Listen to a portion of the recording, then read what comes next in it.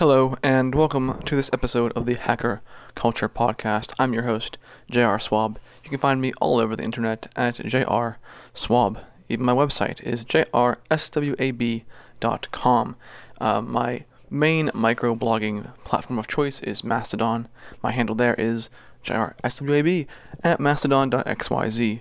I'm also everywhere else, so if you don't prefer that, you can find me on Twitter too, but I don't really use Twitter that much. I just kind of post my blog posts there. Same with Mastodon, but I'm a little more active on Mastodon and engage more there than I do on Twitter. And but my main place you can find me is my blog. So today, in this episode of the Hacker Culture Podcast, we're talking about DNS, how it leaks metadata whenever you are surfing the web. So we previously talked about VPNs not being enough just to be purely private. It's a good way to mask some traffic. But as I was recording that and writing that for my blog, I started thinking about this, and I know that DNS is a problem because I mentioned that in that post and I mentioned it in that podcast. And with DNS, so how this works is whenever you are in your web browser and you ask for somewebsite.com, it goes to some place, a server, to find out what IP address that is. You could type the IP address in directly, and I think you would skip the DNS server altogether, but who wants to remember all those numbers anyway? So most of the time, this is defaulted on your router to be whatever your ISP wants it to be. And we know we can't trust ISPs because some of them have been known to manipulate data and also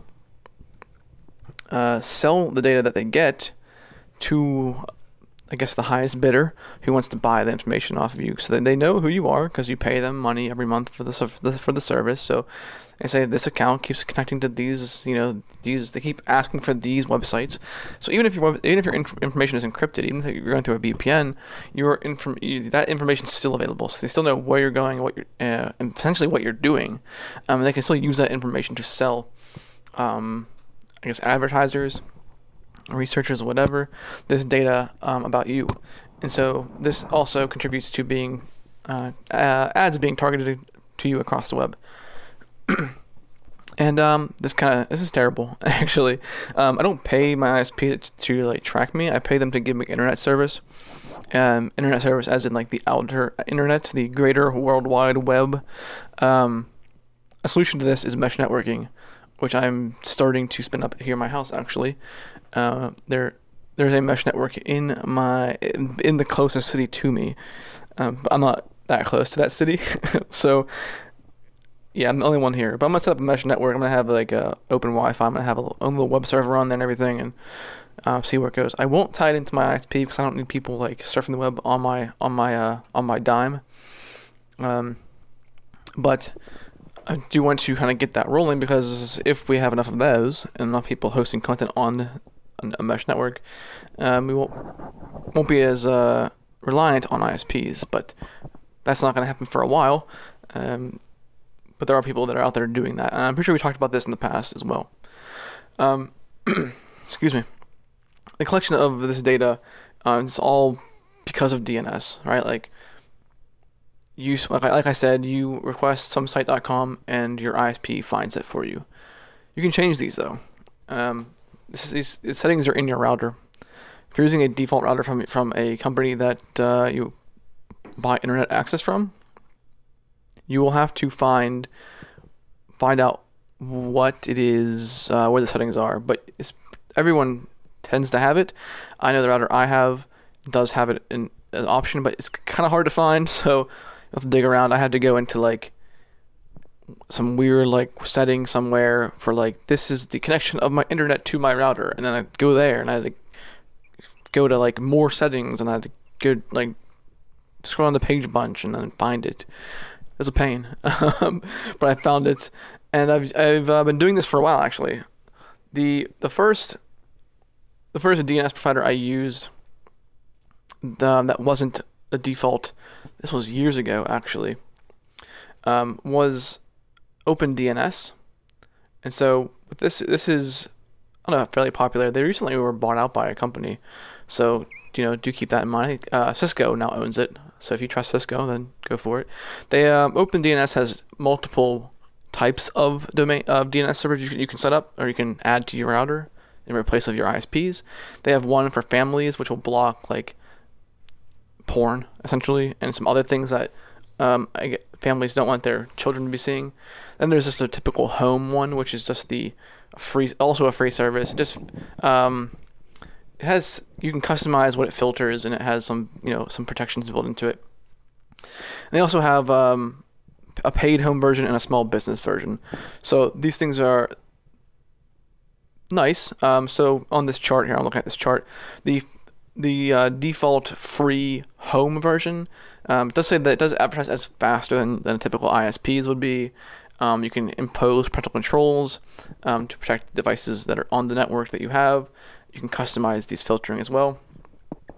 And you can have email support. Now, if you pay for the home version, you get some more stuff. Like you can like retain a log of your internet stats over the past year, which I don't particularly know why I would need that, but if you want that, there it is.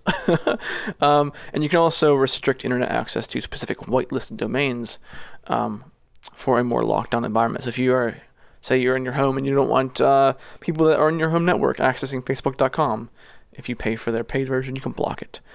So there's a good option there for you as well. That's the first one I use. I just use the home free one. It does a little bit faster. It speeds up a little bit, and it's pretty well done. What I was using after that was a service called OpenNIC, NIC. This is opennic.org, and this is very similar to the other one, except this one is like an open source democratic version of the one I just mentioned, and so this is a little bit more freedom respecting, in my opinion. Like, it's not a company saying that, well, you can't access this stuff if I don't want you to. They have their own top level domains too, so you can have like a .gopher domain, which is cool if you're into like Go, .geek and stuff. You can actually buy domains from them. They support peered networks like Peercoin, Embercoin, New Nations, which is a TDL for emerging countries. And everything is supported from this through donations. So there's no paid version. Everything is 100% free. You can see their GitHub account as well at OpenNIC. So when you go here, you can click Find Out More. I believe this is where this information is. And it takes you to their wiki, which is wiki.opennic.org/start. And you can go to, there is a list somewhere. Yes, here's a list of their services. So there's tier 1 services, tier 1 servers, which is the ones that I guess this nonprofit owns. I assume this is a nonprofit, but they all have this opennic.glu address. And they have IPv4 addresses, IPv6 addresses, and they also tell you, like, does this host name, does it anonymize your logs? Does it keep logs? Does it encrypt things? Is the DNS encrypted, which is a relatively newer thing, I believe. You can encrypt DNS requests, which is even better in my opinion than just using typical DNS. But that's their tier 1, which is basically ones that I believe OpenNIC themselves, but be it a nonprofit or what, does control. And there's tier 2, which is basically the democratic version. I guess it's just like anybody who makes it could just put their stuff here, right? And so you can go through here. So this is on servers.opennic.org. You can scroll through and you can see like who's online, who's offline, who's failing, and you can look for the ones like who's close to you, right? So some of these have the locations in the name. Actually, most of them do. So this one says ns4.tx.us, which is a Texas one. And so you can search through like, okay, well, I want no logs. I want the DNS to be encrypted. And so here's one right here. This ns3.vic.au.dns. That one is working. It says it passed. It's not down. It didn't fail. It's not offline. And they have IPv4 addresses, IPv6 addresses. And what's cool about this, though, they have host names, right? And these host names I believe you can use this in the new Android update for Android. In Android P, there is an option under like Wi-Fi network settings, which says private DNS. You have to put in an actual like host name, like a domain name, because Android needs to resolve whether it's IPv4 or IPv6 depending on your network. And so you can put this in there, this host name that's on servers.opennet.org, and you could essentially route all of your traffic on your Android device through a different DNS, which I'm actually testing right now with another service. And this service came out this past year. This is offered by Cloudflare, and it is their 1.1.1 service. And their slogan is, "You're one step away from browsing faster and more private." Okay, that's cool. I was a little bit worried about using this. I wanted to test it. I was like, yeah, I know Cloudflare is fast. It's real fast. But there's also that instance in the past where they have, kicked off, what is that guy? The Daily Stormer. They just booted them off their platform, essentially making its website inaccessible. And I was like, that's kind of alarming because, yeah, even though no one that is like a neo-Nazi based site. Apparently, I've never been there to take people's words for it. It's a bad precedence. So I was a little worried about that. But upon some research, though, I came across this article on Wired.com, which I'm going to read this paragraph here for you because this gave me a little bit more a sense of okay, maybe I can trust them. We'll see where it goes. But it says here, and I quote, "Cloudflare, which protects websites from denial of service attacks, is best known for dropping neo-Nazi website The Daily Stormer as a customer, effectively exiling the Stormer off the internet, from the internet, following the white supremacist rally in Charlottesville, Virginia in August 2017. Immediately, though, which I did not know this part. Immediately, though, Cloudflare CEO Matthew Prince said he regretted his decision and would in the future not attribute acceptable speech. Here's a quote from him, the CEO of Cloudflare. He says, "Literally, I woke up in a bad mood and decided someone shouldn't be allowed on the internet. No one should have that power."